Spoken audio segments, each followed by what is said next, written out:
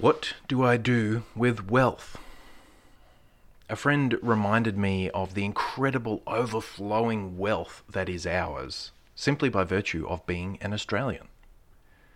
Even the poor among us usually have access to all the needs of life. There is a YouTuber that I like to watch, based out of West Gippsland, who often does arbitrary challenges that involve walking along typical roads or paddling through creeks. He regularly finds edible food, notice I said edible, not nice, or enough money to buy a little food. He finds objects that are still useful. Our roadsides and drains are littered with the excess that flies off the back of our utes or falls out of our pockets, and we are sufficiently wealthy that it probably goes unnoticed. Despite what some would have you think, it is okay to be wealthy. If your wealth is not gained by ungodly means, then thank God for it. There are particular temptations that come with wealth that we must guard against, but material blessing from God is good. Now, I do not merely mean wealth in the sense of a fat savings account or a stash of gold and jewels buried under a tree. I mean holistic wealth. All that we have that goes beyond our basic needs. It includes money, as well as clothing, tools, consumables, property, knickknacks, technology, books, skills, time, and more. What are we to do with it all?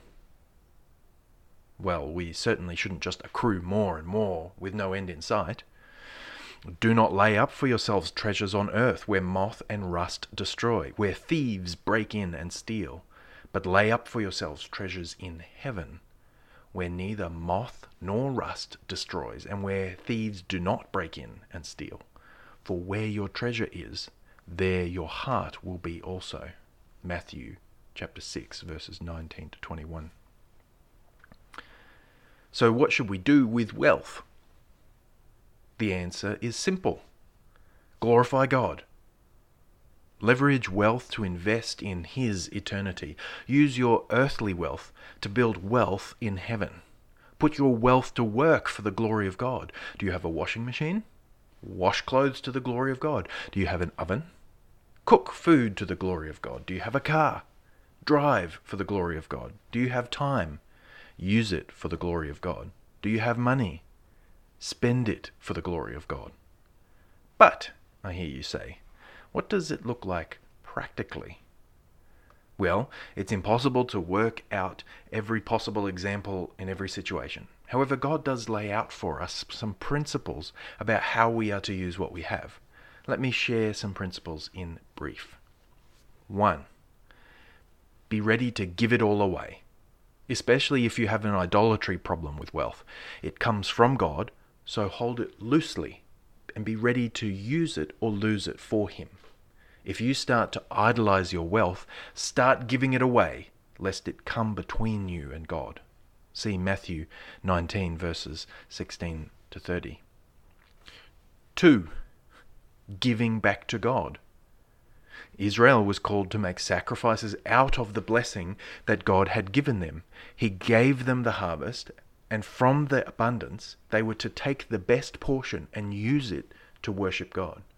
They were also to supply the needs of the people commissioned to serve God as their day job.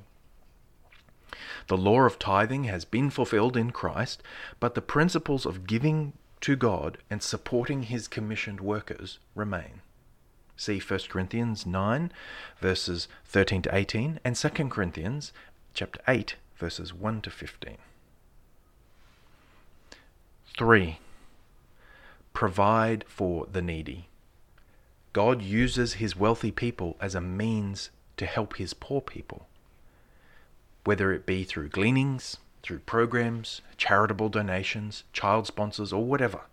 We are to show the generosity of Christ to others with our actions.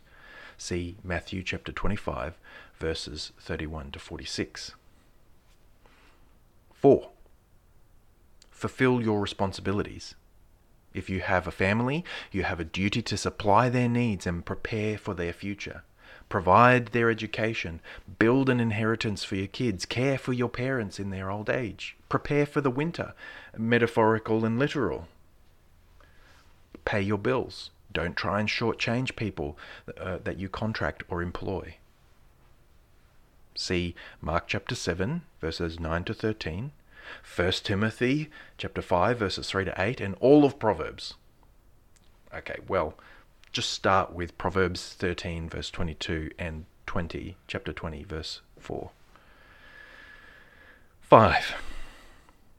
Enjoy it. God gives blessings, and we should rejoice in his good gifts.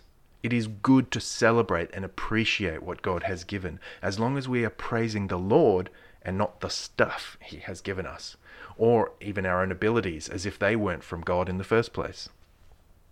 It's too easy in our cultural moment to give ourselves over to debauchery and luxurious selfishness. So put aside indulgent passions and deliberately enjoy God's blessings in light of who he is and what he has done. See James chapter 1 verse 17, Deuteronomy chapter 6 verses 10 to 13, and Psalm 104. 6. Use it for gospel growth. If we are working in God's mission to disciple the nations and sanctify his people, then it naturally flows that we should use the resources we have from God for the work he calls us to do. Whether it be sowing or hospitality, funding or building, the abundance we have can be put to work for this noble purpose. Starting with the disciples in our own home and going out from there. See Acts chapter 9 verses 36 to 43 and 1 Peter chapter 4 verses 10 to 11. Remember too that life expectancy is very high in Australia. God can take you at any time, but on average we live a long time. If it is God's will, how can we use the wealth of a long life? It will look different at different ages and stages, but it is worth being purposeful. So, what will we do with what God has given us? I fear that far too many of us will squander what we have with nothing to show for it. But if we have been unfaithful or unwise with our wealth, we are not condemned if you belong to Jesus. Confess your sin and be forgiven. Christ takes away your guilt.